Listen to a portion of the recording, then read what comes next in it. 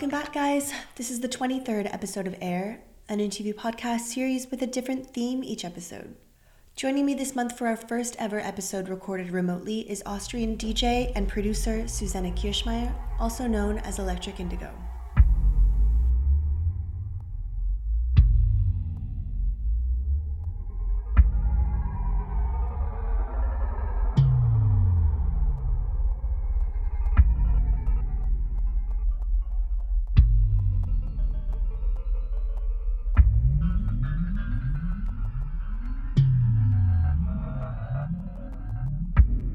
Susanne has been involved in electronic music since the 90s, first as a DJ in her native Vienna and then in Berlin, where she is perhaps best known as the founder of Female Pressure, an international online database for women and female-identifying DJs and musicians. But Susanne has a long history with sound and creativity, performing live in unique spaces and in unique ways that showcase her often avant-garde listening music, while in the studio, she's known for her use of techniques like granular synthesis to manipulate voices into music. Her most recent album, Ferrum, saw her recording and processing the sounds of different metals, an experiment in noise and sound. In this conversation, we delve into experimentalism and how it influences her unique approach to music. Just a note that because this episode was recorded remotely, there may be some discrepancies with the audio quality. So thanks in advance for your understanding and enjoy the episode.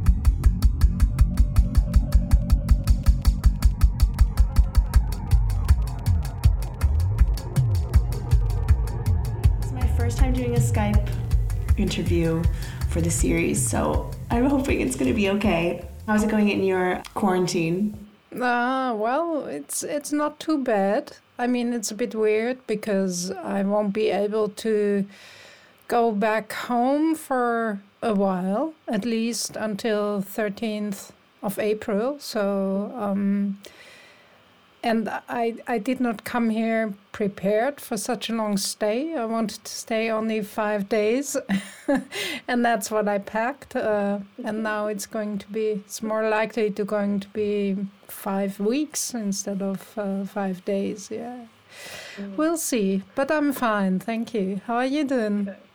I'm good. A little bored, but good. Yeah, hoping that this all gets resolved soon. Of course, I was reading a lot of your interviews while I was preparing for this conversation, and when speaking about your early days and your first sort of experimental performance with Mia in 2002, you said that the performance brought you to realizing a tendency that you shared with many other techno artists, that you love to indulge in the search for sounds. So can you tell me a bit about your own kind of personal search for sounds? How has that evolved over the years? Well, my tools have changed for sure. So I'm constantly trying to learn new equipment and new ways to create. I get more used to the stuff I adopted earlier, and I'm immediately like trying to refine and try to find additional things and additional tools. So the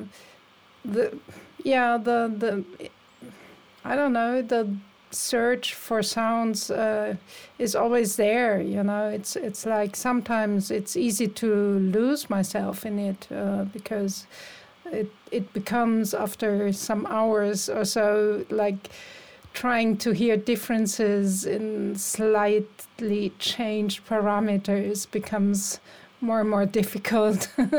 And there is a fun and I guess rather typical situation when you try to mix down a track and at the same time you think the hi-hat is too loud, but it's also too low at the same time. That's a sure sign for, hey, it's time to take a break. But of course, I mean, you know, listening what devices and synthesizers can do is just a lot of fun, and it's part of what I like about making music and creating music, and so that's always part. And I don't know if it has changed that much per se. I think it's still the same kind of excitement there. When you were talking about when you're in the studio and you're kind of, listening to something over and over again, like, do you enjoy that? Not always. Sometimes it becomes a bit annoying or even painful because it's not getting where I want it to be. And yeah, no, it's not always fun. It's not like pure joy and pure entertainment. It's sometimes it feels like a very hard exercise, but that's part of it, I think. And somehow, when you constantly try out new things, of course you always also approach dead end roads, and you have to go back or just forget about certain ideas or certain things that you tried out. But that's at the core of trial or trying things out. You've previously said that you always sort of thought of production and DJing as very different tools, I guess. So can you talk a bit about how the search for sound is different in these two fields? Like, how are you searching for sound as a DJ, and how is that different to how you're searching for sound as a producer? Like, I imagine with DJing, it's a lot more like searching for tracks, I guess, like completed sounds. Would you say? Absolutely, yes. It's definitely that when I look for music that I like to DJ, I'm probably less critical than with my own stuff. I'm looking for a certain quality in sound, or just parts of the track that I like, or a groove that I like, and there is a lot I can use, and a lot that I like. When I make my own music, it's a lot more limited in a way. So and the approach is completely different. So I usually have a certain idea of, or a sort of concept when I start to create a new work, and I go from there and try to develop the basic material or the palette of sounds that I want to use for a certain work. Whereas as a DJ, I go through all the promos I get sent, and then I also look in certain online stores and listen to stuff there, or I listen to links that people send me, and so as you said, I mean, the work is very different for me. It's a very different approach. And so I guess when you're producing, you're more looking for the basic sort of building blocks of sound, I guess. And so what would you say drove you to searching for sounds that are beyond the realm of what you can create with typical hardware or software or instruments? What was the motivation behind kind of broadening that horizon? The motivation of limiting my source material and taking the challenge of creating a wide variety of sounds that from audio recordings that are not usually or not typically used for creating the kind of sounds that I want to use, is that I like the limitation and I like the challenge, because usually when working with a music production software, the possibilities are endless, and that is kind of overwhelming.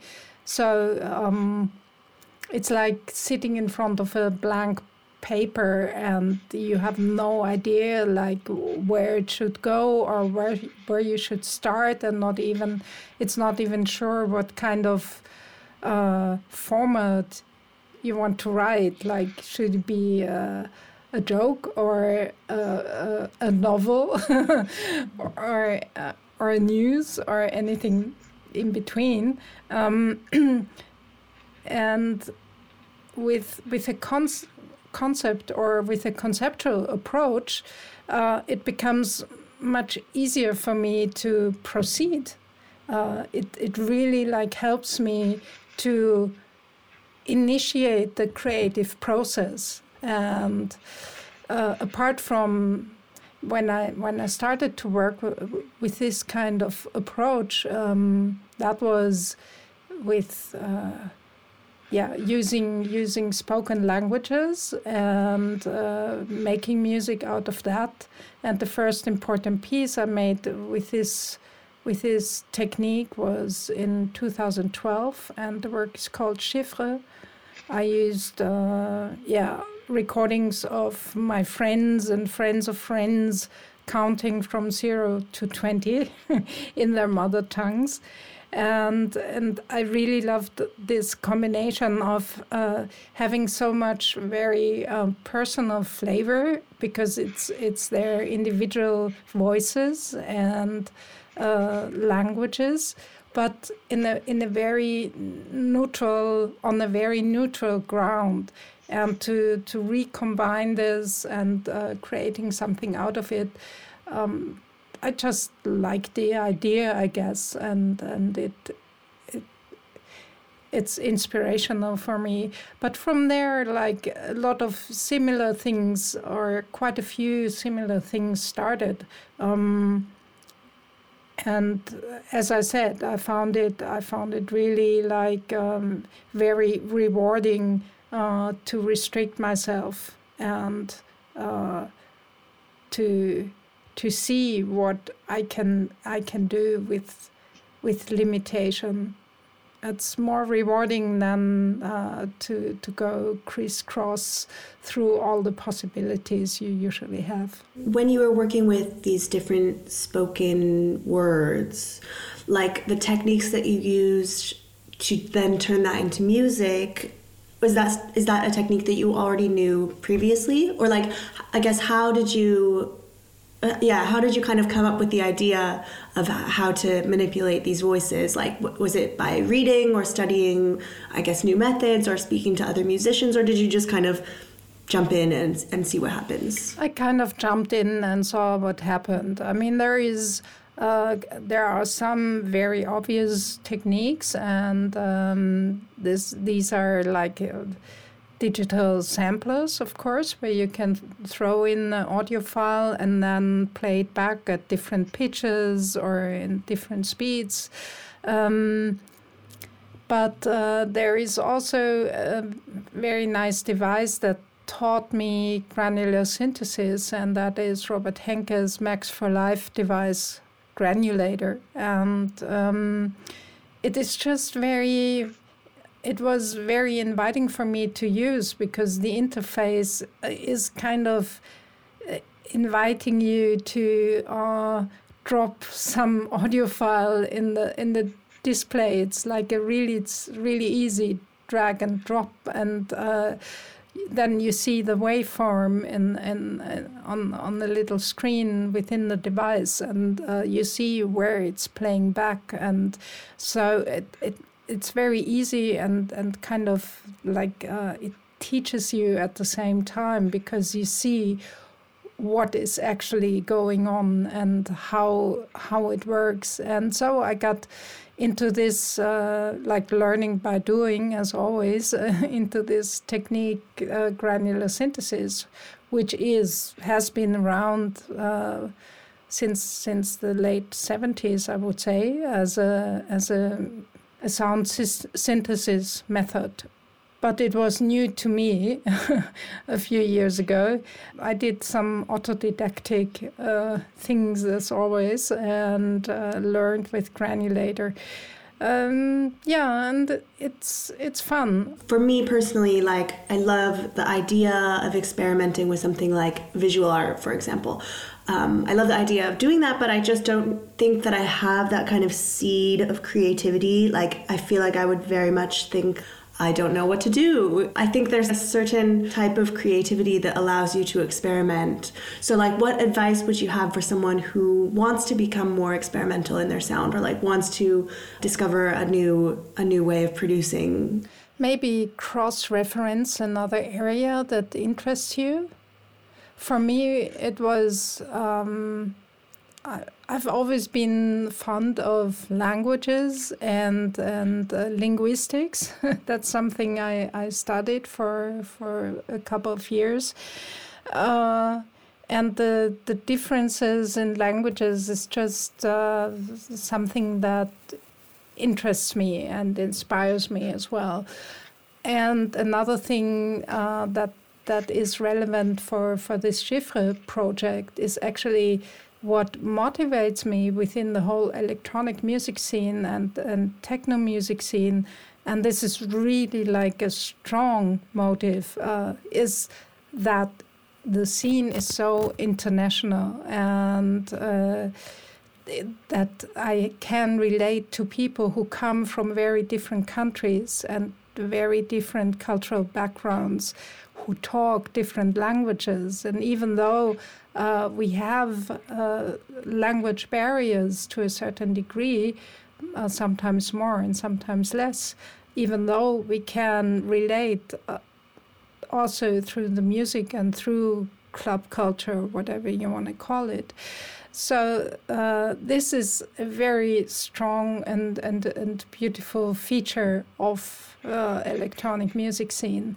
And I guess that was part of the reason why I had so much fun working with these recordings, because it's kind of a very obvious manifestation of the internationality of the scene and the connections that I got and how I am involved in this like big and very diffuse network or swarm of people around the globe. I think any approach that goes in a direction where you can incorporate something else than what is the more generic way to make electronic music or to make music in general, no matter what area it comes from, can be very rewarding. Maybe you want to work with literature, or maybe there is some like more traditional fine arts or composer or art form, or even not art but science, for example. All this can be super inspirational and can give you ideas of how to approach. And then maybe you want to try out some techniques that come from a different subject or area, and you adopt it in your own way. This could maybe lead to something rewarding as well. Going back to your performance in 2002, I think it was, with Mia Zabelka, you said that this performance kind of allowed you to perform in the same way that you were working in the studio, like, you know, doing a lot more exploration and kind of repetition of like listening to something and then kind of seeing where it went. Can you speak a bit about this performance and I guess what it looked or sounded like in comparison to your studio sessions, or how it was different? It's so far away for me. But it was a start of something. Just, back in the days, I used to work with hardware only, with analog synthesizers and drum machines, and I had very limited equipment. I had 2 drum machines and 2 synthesizers that I used for that project. That was it. And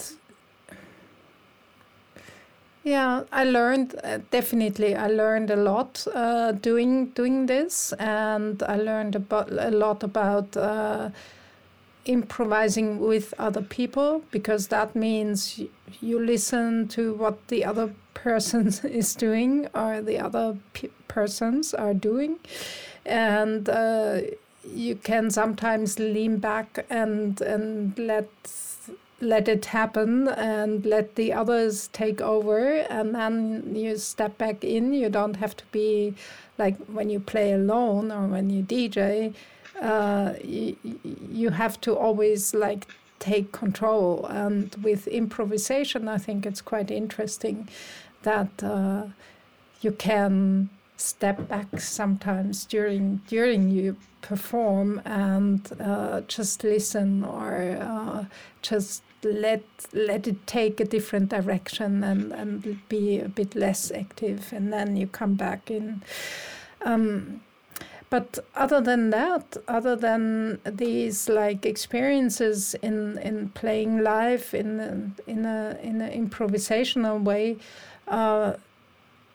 these concerts with Mia are not really that relevant anymore for me. So I'm at a very, very different place right now, and I work in a very different way. So yeah, it's kind of hard to remember what it was exactly. And so when you say that you're working in a very different way today, is that something that you can describe? Like, what exactly is different about your process today? Well, I'm working mostly in the digital domain nowadays, so my tools have changed completely, and most of the things that I need for making music are within my laptop. So it comes out of the box, so to say. Mm-hmm. And additional to this is just like one app that I like to use on the iPad. It's Borderlands Granular. And so all the interfaces have changed completely. I don't play keyboards on a synthesizer anymore, and I don't do step sequencing on a drum machine anymore. So all this has really changed a lot. The interaction as well as the means of sound creation. One hardware piece is still in use, or is still like similar to what I used back in the days. It's a little reverb unit, hardware unit that I always take with me for live performances, because I really like the strangeness of its sound. It's an Eventide Stompbox reverb unit. And there's one very bizarre, huge reverb where I like to play live with the size of the reverb, and then the outcome are like all these like pitch shifting kind of weird sounds. So that's like the only piece of hardware that I usually use, and apart from the MIDI controllers that I need to play live. So the whole setup is different, and I also do, if possible, I do a lot of multi-channel sounds, so surround sound, either quadraphonic or more channels, and so there is a whole other dimension to creating my sounds. For example, these early live acts with Mia, all the synthesizers I used were monophonic, so it wasn't even stereo. And now I'm often playing with 4 channels or 6 channels or 8 channels or even more. And so the spatial placement is another interesting topic for me, and constantly trying to improve this and evolve there. It seems like maybe the process has been kind of streamlined or easier? Well, in any case, I learned a lot, and I've become much better at what I'm doing than I used to be.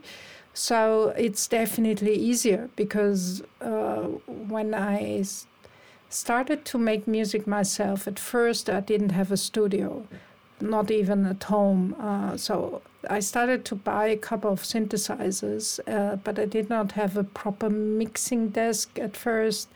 So the only way I actually could make music was at other people's studios. And that was I'm talking about the 1990s, so that's a long time ago.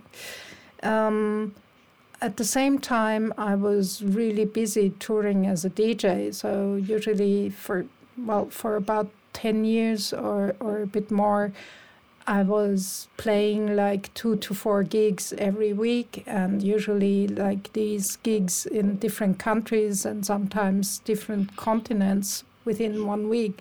So I was away a lot of the times, and when I got back home for 2 or 3 days a week, then I would rather like wash my clothes and I don't know, go to the bank and do bureaucratic stuff that I had to do, rather than, sit in the studio. And then when you're new to, or when you don't have a lot of practice when making music, it takes you a long time. Like, probably everyone can relate to that. Like, when you're not used to a software, and you use it once, and then you slowly get into it, and then you don't use it, let's say, for 2 months, and then you start using it again, and you have to remind yourself, how do I enlarge this part? What's the shortcut? So you have to relearn it every time you continue working. And that is a extremely slow process. It took me like a really, really long time, at least 10 years, if not more, to somehow learn the few equipment that I had. And then I had to start to learn the digital audio workstation that I'm still working with, which is Ableton. And there were like a lot less tutorials around, or I don't know if there was a tutorial at all. In I think that was maybe 2002 or 2003 when I started to use Ableton. So all the ways how you can learn a new software or any other tool has become different and a lot easier nowadays. So if I learn a new software nowadays, I find my way around it a lot quicker than, let's say, 20 years ago or 15 years ago, because there are all these tutorials and there are so many people asking the same questions, so you can easily find it online. That was different back in the days, and it just took me a long time to get into it. So nowadays, I feel like I'm into it. I know I don't have to think about how to route a track into a return and back for some multi-channel purposes, etc. So I'm on top of most of my tools that I use, and that's a very nice situation to be in, and therefore I would definitely agree it has become a lot easier for me. I can put more energy into fine-tuning the creation than just finding the right way how to do some basic stuff. But it still must take some patience, I guess, because it's not because you're doing something sort of experimental, for lack of a better word, it's not going to sound perfect right away. Like there's still a learning curve no matter how good you get at it. I mean, it's really hard to determine what is a perfect. I think there is no such thing as a perfect sound, or it never sounds perfect, because there are always like occasions when it doesn't sound that good. But definitely still there is a learning curve, and sometimes there's also I would say the opposite, destruction curve, or a curve of destruction when you're quite, you find a nice groove, and then you try to refine it, and all that you do within 2 days is you destroy the initial idea completely. And it doesn't make any sense anymore, and you have to throw it away and start something completely new. That is also part of the game. So just going back to granular synthesis, you mentioned already a bit about how you discovered it, but can you explain about what this production method entails, just for listeners who might not be aware of it already? Mm-hmm. Well, granular synthesis takes little parts of audio, the so-called grains, and these parts have a length of usually something between maybe 50 or 150 milliseconds, and rearranges these grains to something that becomes a proper sound. So this is like the shortest possible explanation. 50 milliseconds standing alone are not really a sound at all. It's just a little noise. But once you start to layer these grains and add maybe some filtering over it and an envelope for amplification, then it starts to become a real sound. So the raw material, therefore, can be some sort of audio that has very little to do on the surface with what comes out of it. So let's say you use a word like 5, and then maybe you just use that little part of 5 that has the most resonance somehow. And then you start to just take this super short part and put one of these grains, so you double these grains and you multiply these grains. It is to a certain degree comparable with resampling, because with sampling you also take parts of existing audio files and multiply it or play it back at a different speed. But in granular synthesis, the parts are usually a lot smaller, and they are layered and processed in a different way. So there is some difference to it. And then if you have a synthesizer that uses granular synthesis, let's say like the granulator, you can just play notes as with any other synthesizer. So you can play chords and whatever you want to do with it. Can you explain a bit about how you used granular synthesis to kind of distort or play with the human voices and spoken language? I know you did this for a few projects. You mentioned Chiffre already. Morpheme, I think, was another one, and also your debut album. So how were these processes different, or like what did you learn from doing it the first time that kind of helped you or changed things in your process for the second and third projects? Well, I learned that there are certain limitations. If, for example, I use the recording of only one person, if that person has a very distinct way of talking, with using maybe of talking in a very monotone way, then it's hard to create a lot of different sounds out of this one recording. So for creating a lot of different sounds and a lot of different timbres, then it will be better to have different people talking, because people have different voices and different ways of pronunciation, and also different languages have different sounds. So some languages are very good for percussive sounds, and others might be okay for that as well, but not as good, probably.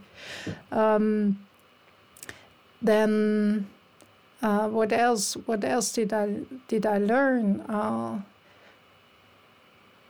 I think that there's. At first I thought really that I could do. Well, maybe I could.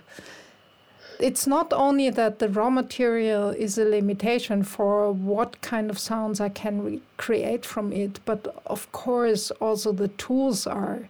For example, the granulator that I used for all these pieces that you just mentioned, the granulator is very specific in its sound characteristics. It never sounds clean, for example. There's it's always somehow a bit fuzzy or a bit dirty in a way, or grainy. And there would be other means to process audio recordings that get like a different sound characteristic. And this is what I actually did with the new album with Ferrum. I also used granular synthesis a lot and the granulator, but not only the granulator as in previous pieces. I started to actually use the sampler and the simpler in live a lot. These are like quite basic instruments that come with Ableton Live. And there's actually really a lot of stuff that you can do, because they're very, very nice options for modulating pitches and all sorts of parameter that you have within the instrument. So the characteristic becomes a lot different than, for example. And as I already mentioned, also with this iPad app that I like to use, Borderlands Granular, again, the sound is different. So nowadays, the learning process was that with only the granulator, I won't be able to create a very wide range of very distinct sound qualities. But no matter what I do, I mean, it's quite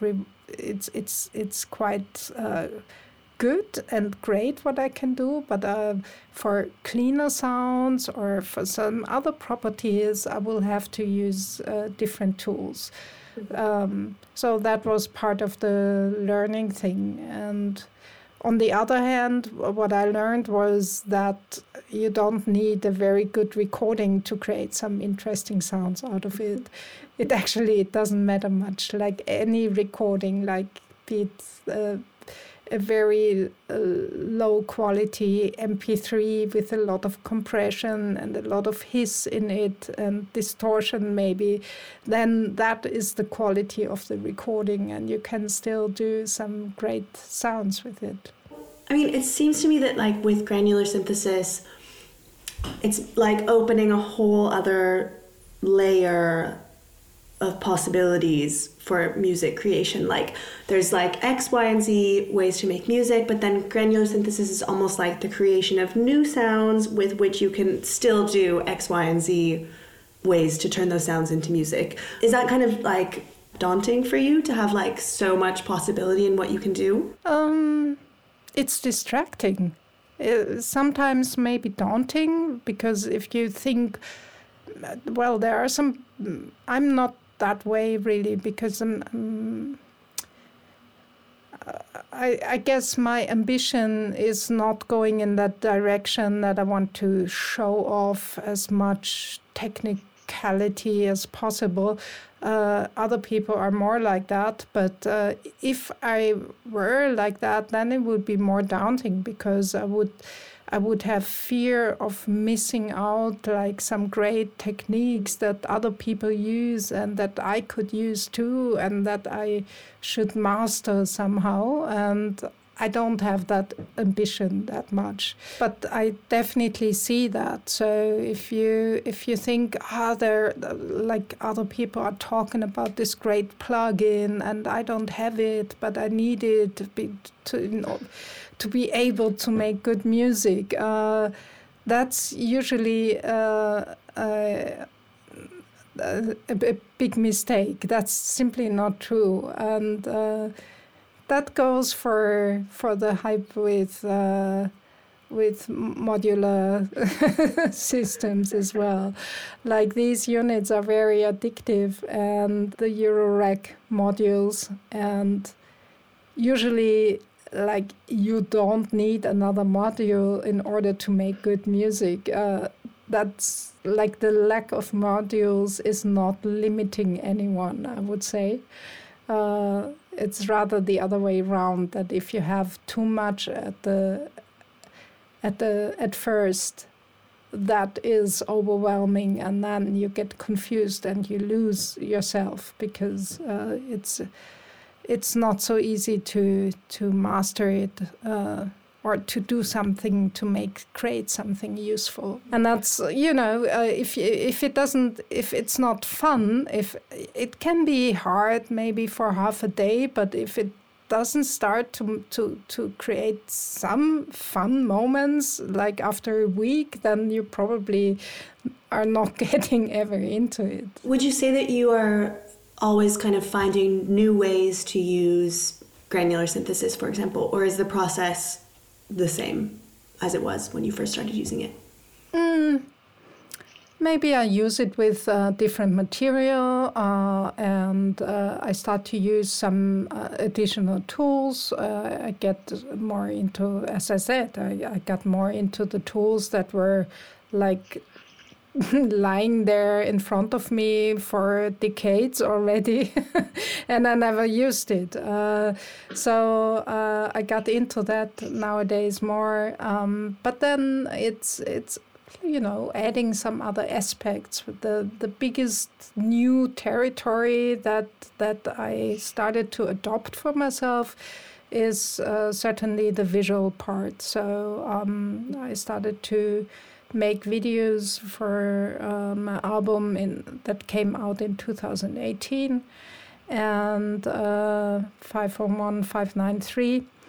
And now for Ferrum, for the new album on Editions Mego, I'm creating a audiovisual live set where I use a similar approach to making the videos, but technically I make it very differently, because I generate them live so that I'm more flexible with the music, whereas the way I made the videos for the previous album was in a video editing software. So I had the videos ready, and I could use some loops of it to maybe lengthen like certain parts of the tracks when I played live, but not like completely rearrange everything, and because then the music wouldn't fit with the video anymore.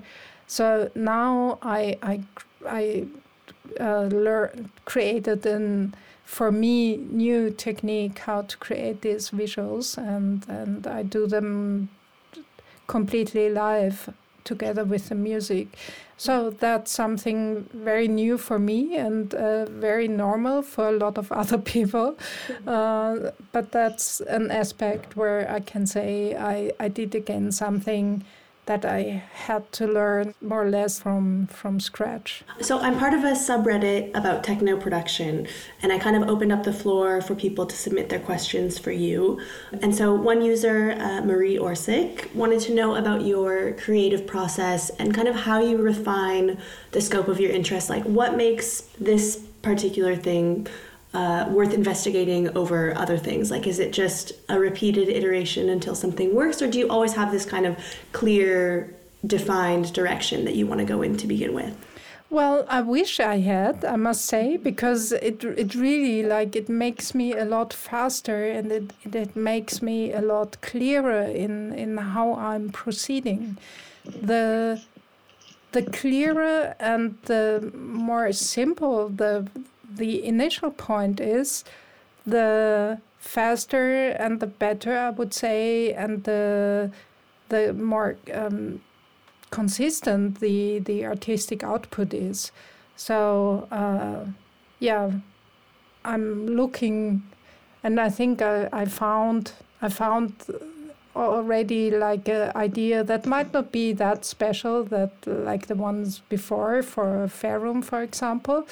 But the next one is that I got my first module, so I'm now officially owner of a Eurorec model, and actually it's 3 Eurorec models, but that's still very limited, and it's perfect for creating good drum and percussion sounds. So my aim is for the next album that should come out on Imbalance Computer Music again, to create one album only with this little, with the sounds that I create from this little desktop Eurorec 3 some module that is basically like a drum sound generator and some LFO and envelope generator. So that's also quite limited, and let's see how it goes. So what about where Ferrum is concerned? Like, how did you decide on metals as your basic material for recording? Like, why metal and not glass or wood or paper? Mm-hmm. I think the sonic properties of metal are just super fascinating and very rich. There are always these rich harmonics in metal, and at the same time it can be quite brutal and cold and hard. So it has this sort of like ambivalence to it. There are beautiful harmonies, and it has harsh characteristics oftentimes. And so what were the next steps that you took into like turning the basic recordings into the actual completed music? Like, is there a method or a technique that you can point to in the creation of this record?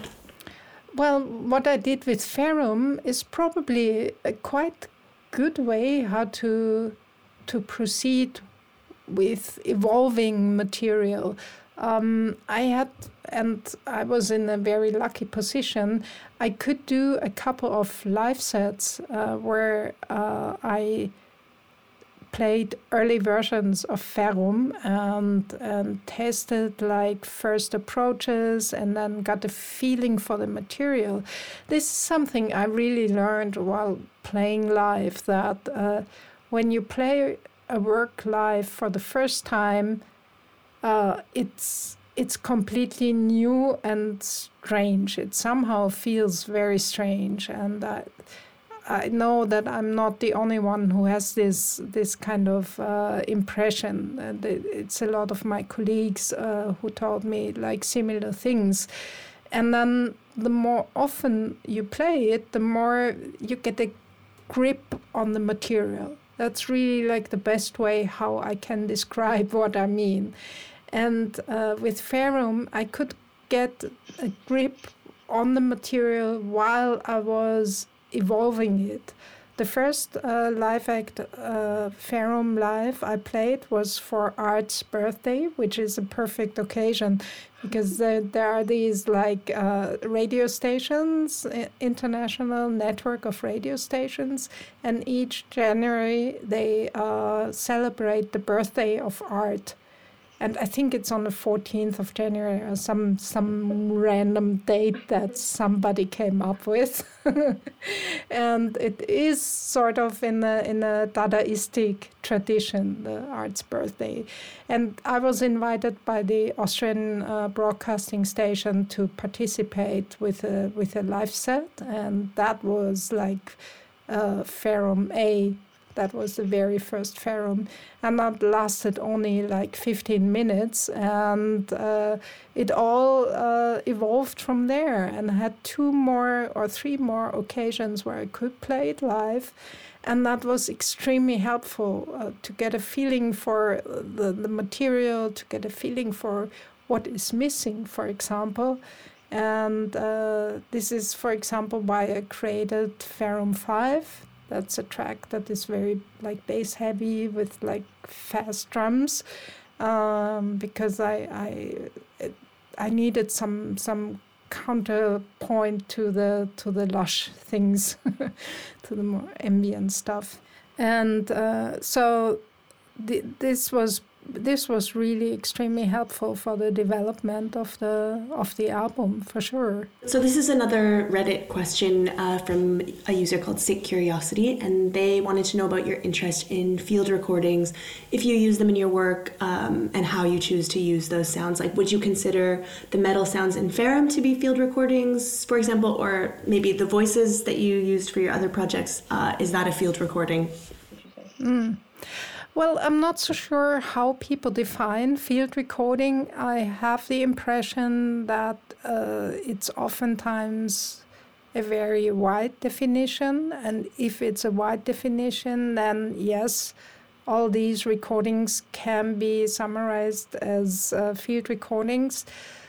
Personally, I would see it a bit differently. I would say that field recordings are when you walk around and you encounter something that is happening beyond your control, and you just record it and then you use it. I think this is like the typical kind of field recording, that you walk around in nature and you record the birds singing, or the water drops, the raindrops, or thunder, or the sounds of traffic in the city, or people talking in the train station, etc. I think these are like classical field recordings. And in that sense, what I never used field recordings, if we define it in this way. What role does hardware play for you in terms of experimentation? Like, I guess initially I was thinking that there are only so many ways you can use hardware to make music, but maybe that's not the case. No, there are trillions of ways how to use hardware, because a lot of hardware nowadays is digital anyway. So, the options are pretty much limitless, and you can connect everything. And then you could consider a computer. I mean, a computer is hardware as well. It's not only software, or the iPad. I think maybe the iPad is a good example, because the app I'm using makes very good use of the possibilities of the interface an iPad has. So I can actually really like touch and grab the clouds of grains and drag them over an audio file that lies on the quotation marks under the grain cloud, because I see the waveform, so I can really like play with my hands on the iPad with the grain clouds and the audio waveforms. So there is definitely a very strong hardware aspect to it, even though it's an app and it's software by nature. In our discussion before this interview, you mentioned a device in progress. I think it was the PL89. Yeah, it's the pitch loop, and it has been. It's also a device Robert Henke made. It's not been released yet, but I'm lucky enough to be able to use it because I like it really a lot. It's been inspired by a 1980s French device by the company called Publison. And it can do, like on 2 channels, left channel and right channel, it can do all sorts of nice feedback loops and pitch changes. So on Ferrum you can hear it extensively. It's like whenever like the pitch goes up and down or goes back and forth and all the playful things on the album with pitch, or most of them are actually through this effect, the pitch loop effect that Robert built, and it's quite complex, and I love to use it live as well. I'm actually using it in all my live sets. I implemented it even for the old album, like the previous album, and I just use for when I play quadraphonic. Then I have one pitch loop device for the front 2 speakers and another pitch loop device for the back speakers. And then I send some audio signal into both of them at the same time. And then you get all these kind of delays in different pitches of the same material, but on every side of the room in a slightly different quality. So that's quite rewarding and a lot of fun as an effect to play live. Yeah, this was really very inspirational for me also to make the album. So obviously there's a lot of room for experimentation and exploration when you're in the studio, which we've talked about. And you just mentioned live performance, which I think is really interesting. Like, can you talk a bit more about multi-channel live performance? Like what does that mean exactly, and how does that give you room for improvisation or experimentation? Well, it's definitely experimentation because I never quite know the outcome. I can imagine a lot, but I never know how it will turn out on location, on the spot. The thing is that every space has its particular acoustics, and every time I go somewhere and I play a concert, I have some time for sound check, but that time is limited. So it's usually it's 1 hour, and within that 1 hour I have to find out whether like what I prepared makes sense or not. And this is sometimes challenging. And but maybe go back to the beginning. What is multi-channel? Multi-channel means that you have more than one sound source. That is, let's say, one speaker. Let's say it's a full range speaker that goes from the sub basses up to the highest highs that you want to have. So you have full range speaker as one sound source. And then in a stereo setup that most people are familiar with, you have it's like also a multi-channel setup with 2 channels. One is the left side channel and the other one is the right side channel, and the 2 audio streams for left and right are slightly different, and this creates a panoramic field of sound. And then imagine that you do not only have 2 of those, but you have, let's say, 4 of those. And if you ever paid attention when standing in front of a stereo PA, let's say, what the impression of room that you have depends a lot on where you are standing in relation to the speakers.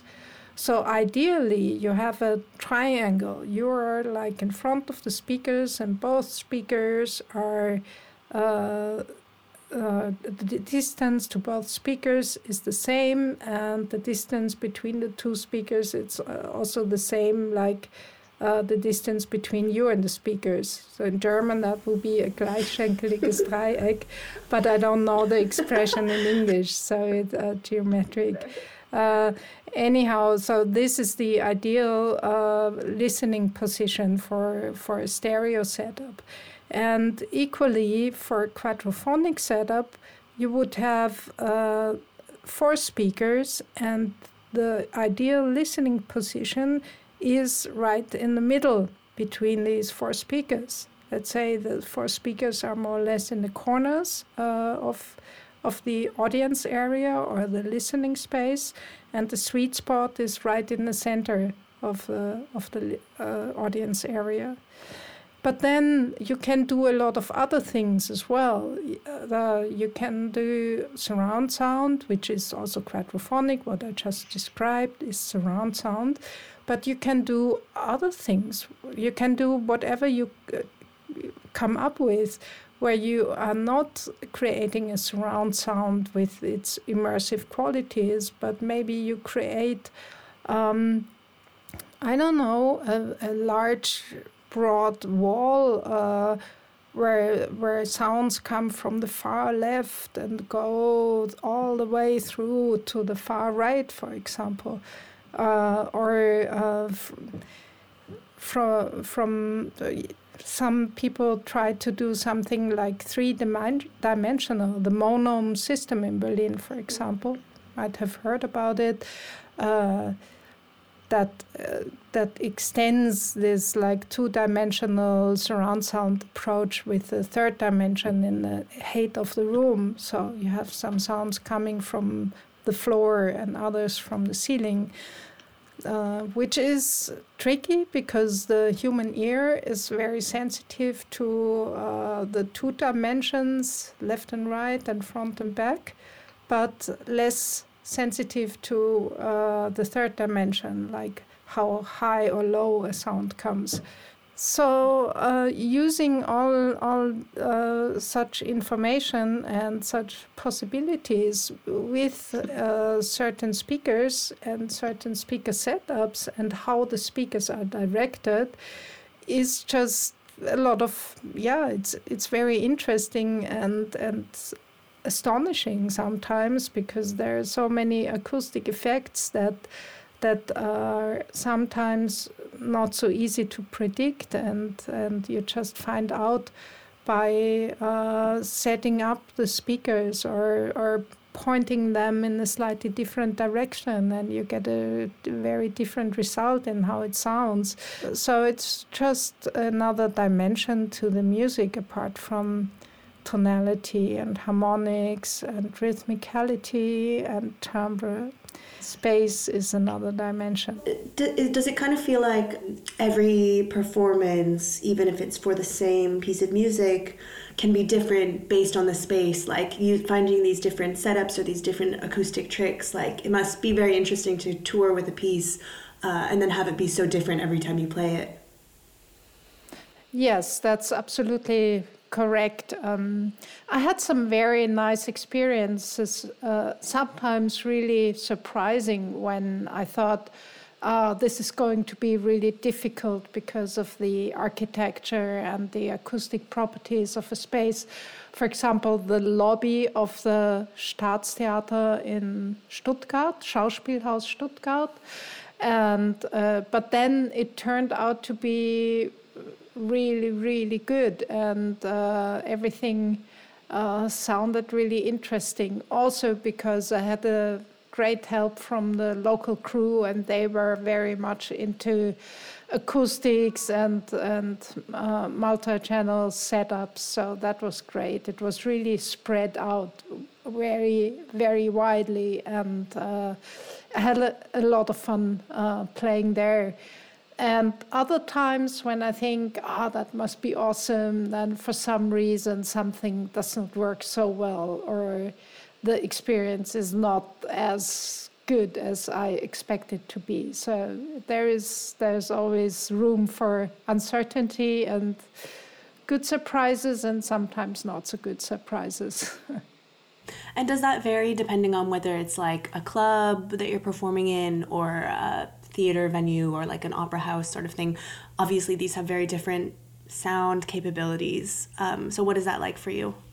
Well, it depends a lot from the time and planning capacities available. So the more the team of the venue is into it and ready to cooperate and understands what it is about, then the better for me as well, because I get the information I need quickly, and they can prepare the space and all the equipment in a way that it is really easy to do like some final adjustments during the limited time of sound check. Whereas usually in a typical club, they have like day-to-day business, and there is very limited capacity for changes and adaptations. And most of the times, for example, they have 4 speakers in the 4 rooms, in the 4 corners of the rooms, but they can't do a quadraphonic setup because all the cabling and everything is fixed. And they always say it's impossible, and or a lot of times at least, and that makes me a bit sad sometimes. But I can also, I mean, it a lot of times clubs run on limited capacities and resources in general, so it's always a trade-off what you can demand and what you won't do, and how much you insist on things or not. But usually for festivals, for example, it's no problem at all. Right. And so what about for your new album? I know that you were supposed to do the album launch at Trauma Bar, but that was just before this whole coronavirus crisis started and the event ended up getting canceled. But what was your plan for that before all of this happened? Yeah, Corona Bar is... Corona Bar. Very funny. Actually, Trauma Bar was the first club in Berlin that canceled events for the coronavirus. The plan there was to use a quadraphonic speaker setup.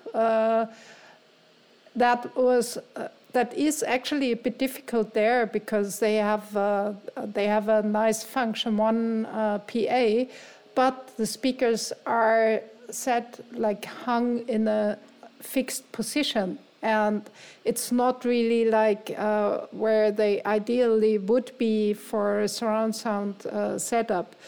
But we found a way that we could hang 2 speakers on a different space. And additionally, I would have used 2 smaller speakers like fills coming from the ceiling for some additional sounds that contribute to a special immersive surround sound experience. Yeah, so it would have been a 6-channel multi-channel setup. Are you hoping to have the event when all of this is over? Yes. Most definitely, because actually they already paid the fee, so and nobody asked the money back yet. So I'm assuming that it is postponed, but we don't have a new date yet. How do these performance experiences, both in clubs and in other venues, influence you in the studio, or do they influence you in the studio? Yeah, absolutely. They do influence me in the sense that I collect every experience contributes to a general feeling for the music. And I think I mentioned this earlier, to get a grip on the material. So every performance totally helps and gives feedback of, for just one example would be how music sounds loud in contrast to how the same mix down and music sounds on the lower level. So the perception is very different. And the more you hear like the same mix down on a very loud volume or a very strong PA, as opposed to at home or on a very low volume, the more you learn, and you learn to relate these two, and you learn to adapt your mixes for example, very loud performance or not. So that usually leads to lower basses, and when you're at home you turn up the basses, or many people tend to turn up the basses, and then they are overwhelming, and they're dominating everything if on the big system with proper subwoofers and stuff. So these experiences are incredibly valuable, and of course they are also very valuable for me for imagining the multi-channel things that I do, because usually I prepare them without having multiple speakers around me. So it's just happening in my head, and I imagine what I want it to be, and then I hear it in real life only like in the venue and not beforehand. So that works pretty well for simple things, but the more complex the ideas become, and the more difficult becomes this realization, of course. So would you say that you're composing more for live listening or at home listening, or is it really finding a balance between the two? It's a balance between the two, especially since the music I play live is some sort of, most of the times it is a sort of listening music. So I would say it's a balance. And of course, the live aspect is different again, because usual home listening is in a stereo setup for most people. So there are usually two versions of a work. The one is like a stereo mixdown, and the other one is the live version. Nevertheless, I would not separate these two too much. So what are you interested in these days where experimentation in the studio is concerned? Like, do you find yourself revisiting past ideas to kind of continue to work on them, or are you always looking for new ideas?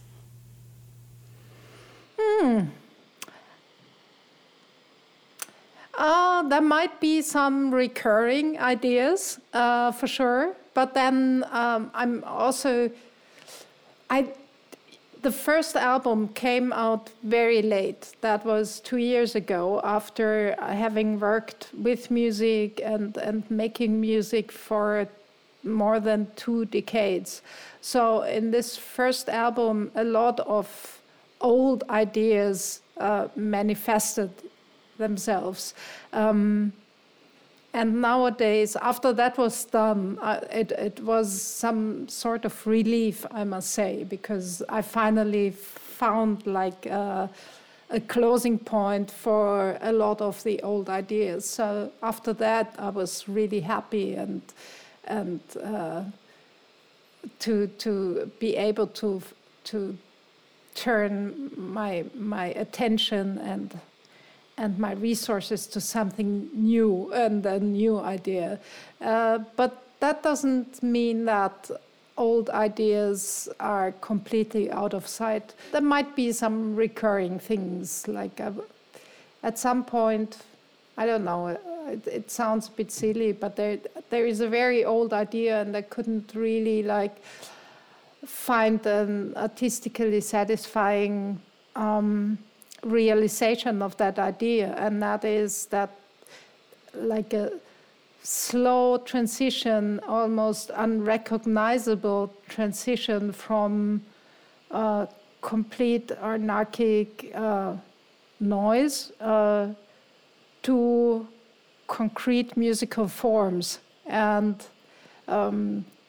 maybe I will work on that at some point, but for now it's more And I think I also mentioned this already, like the next album is concentration on these new 3 little modules that I have and create a new longer work with those.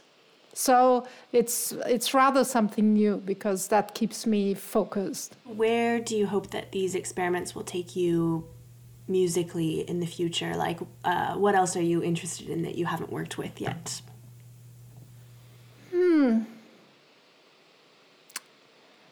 Probably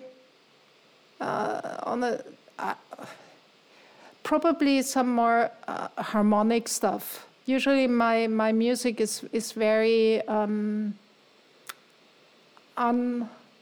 inharmonic, or it's characterized by an absence of harmonies, and maybe I will at some point arrive somewhere where I feel good about incorporating more harmonic stuff or melodic stuff even. I don't know about that. I'm often more fascinated and interested in noises, but that might change. I don't know. In general, I feel that there is so much more room for improvement and refinement, and maybe even not so much refinement, but maybe more focused use of high energy elements or music or sounds, or I don't know, it could be more brutal, or it could be simpler or more monotonous, or I'm not sure where the path will lead me, but definitely evolvement, that's always important.